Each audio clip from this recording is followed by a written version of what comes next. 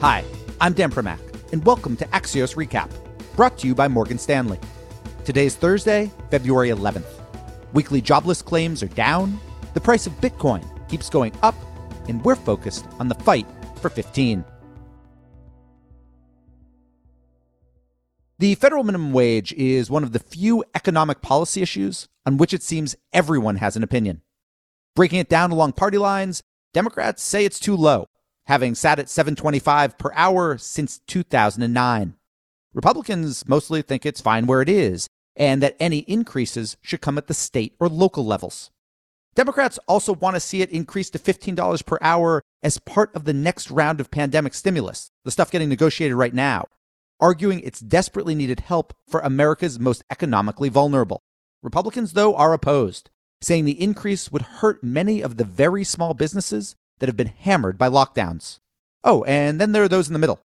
Axios recently convened a pair of focus groups, voters who swung from Trump in 2016 to Biden in 2020.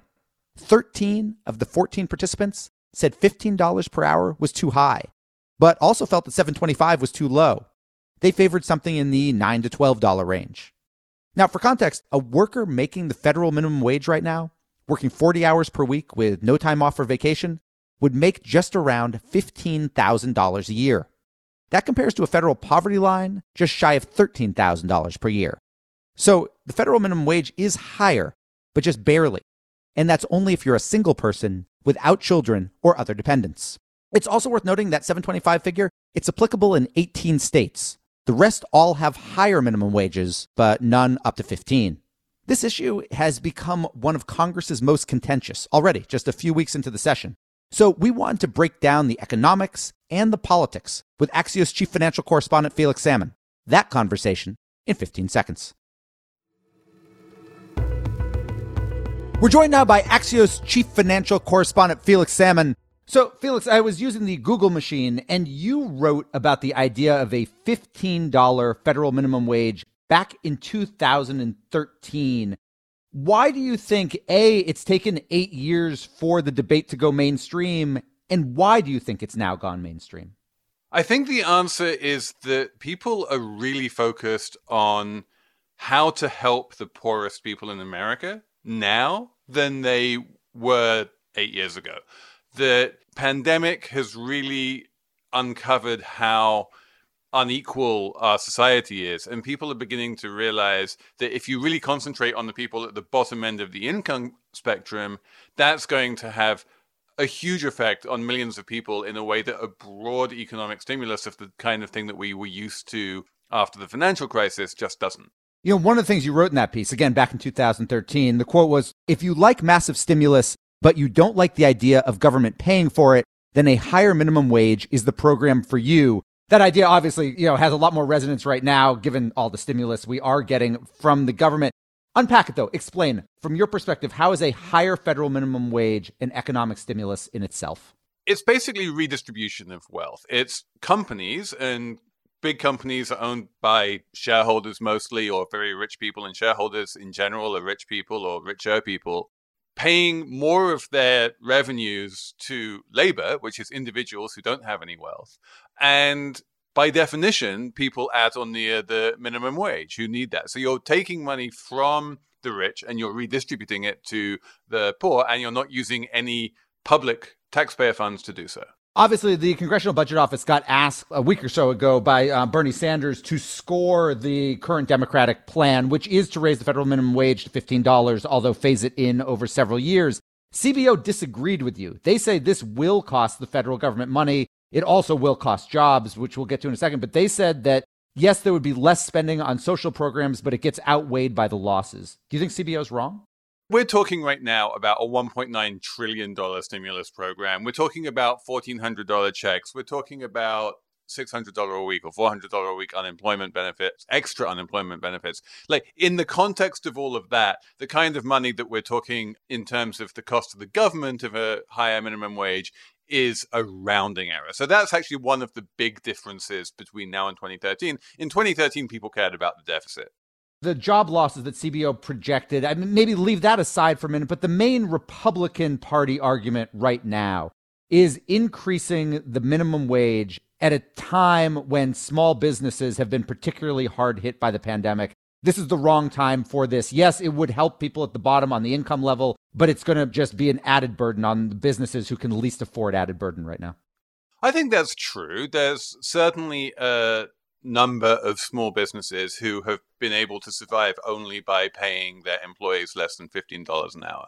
And at some point, this just really does become a genuinely political question, which is, in those kind of situations, how much do you think that those kind of businesses are an important and good part of the economy? And how much do you think that it's just bad that the only way we can make an economy work or employ those people is to pay them, less than the living wage? We're talking about this from the federal level, but you've got state minimum wages, many of which are higher than the federal minimum wage right now.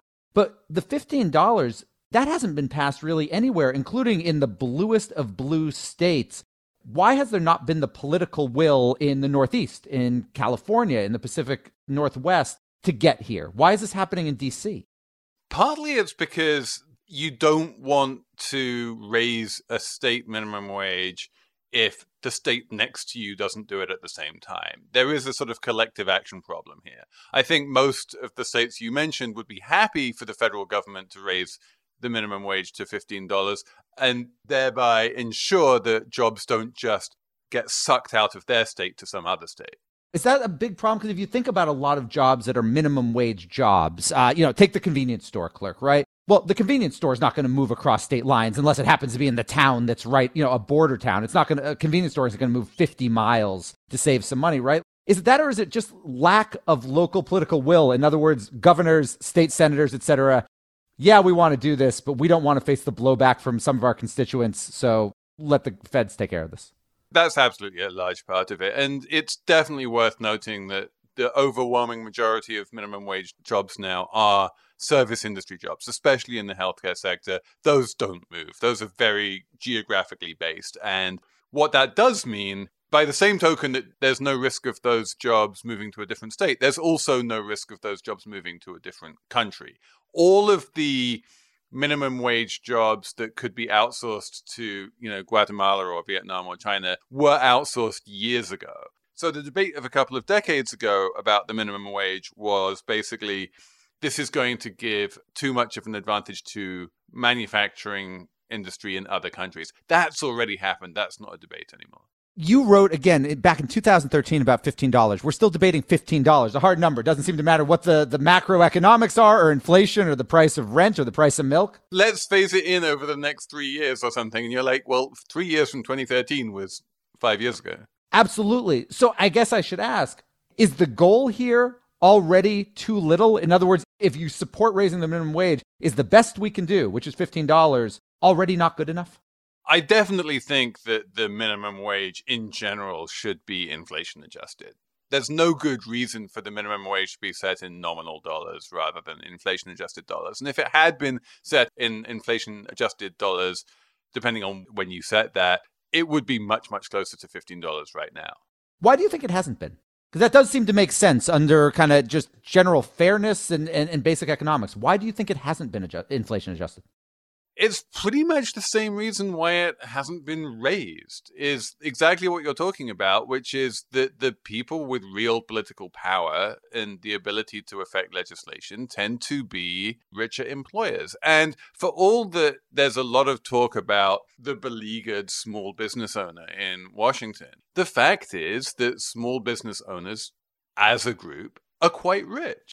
The other counter argument you hear to raising the federal minimum wage is that the cost of living in New York City is a lot different than in rural Oklahoma or et cetera. Why should the minimum wage be the same in those two geographies? Or at least why should the federal minimum be the same in those two geographies? I think in an ideal world, you'd have some kind of highly dynamic federal minimum wage that was calculated by an artificial intelligence and would take into account the size of your family, the neighborhood that you lived in, the rate of inflation, the rate of wage inflation, and probably, the phase of the moon. But that's just impractical. And I think that's probably also the reason why people aren't even inflation adjusting. You just want to go for something simple. Final question, Felix. We are in February of 2021. By February of 2022, will there be a federal minimum wage increase to $15, albeit phased in? So yes, I think my guess is absolutely yes. We won't have a $15 minimum wage this time next year, but we will have a path to it that is enshrined in law. Don't quote me on that one because, honestly, I thought it was a good idea in 2013. Well, you are on a podcast, so you are literally being quoted on it. Felix Salmon, Axios Chief Financial Correspondent, thank you for joining us. Thank you. You might recall that Monday's episode focused on Clubhouse, the buzzy new audio social network. And you might also remember the part of the conversation where I asked Clubhouse investor Katie Stanton if she's worried about competition from legacy platforms, particularly from Facebook, namely because there's never been a good social media idea that Facebook hasn't tried to copy.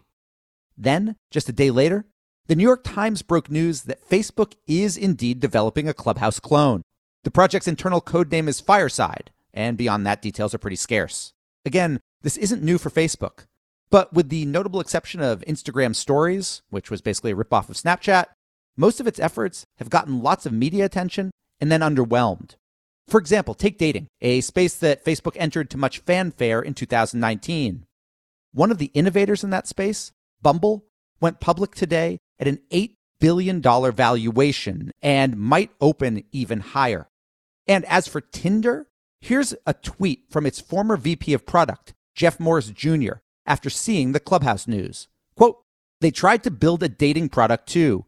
At Tinder, the news hit us hard for a day, and our stock dropped 20%. We stopped thinking about them, and life went on as normal, and the stock rebounded big time next earnings. Stay heads down and keep building.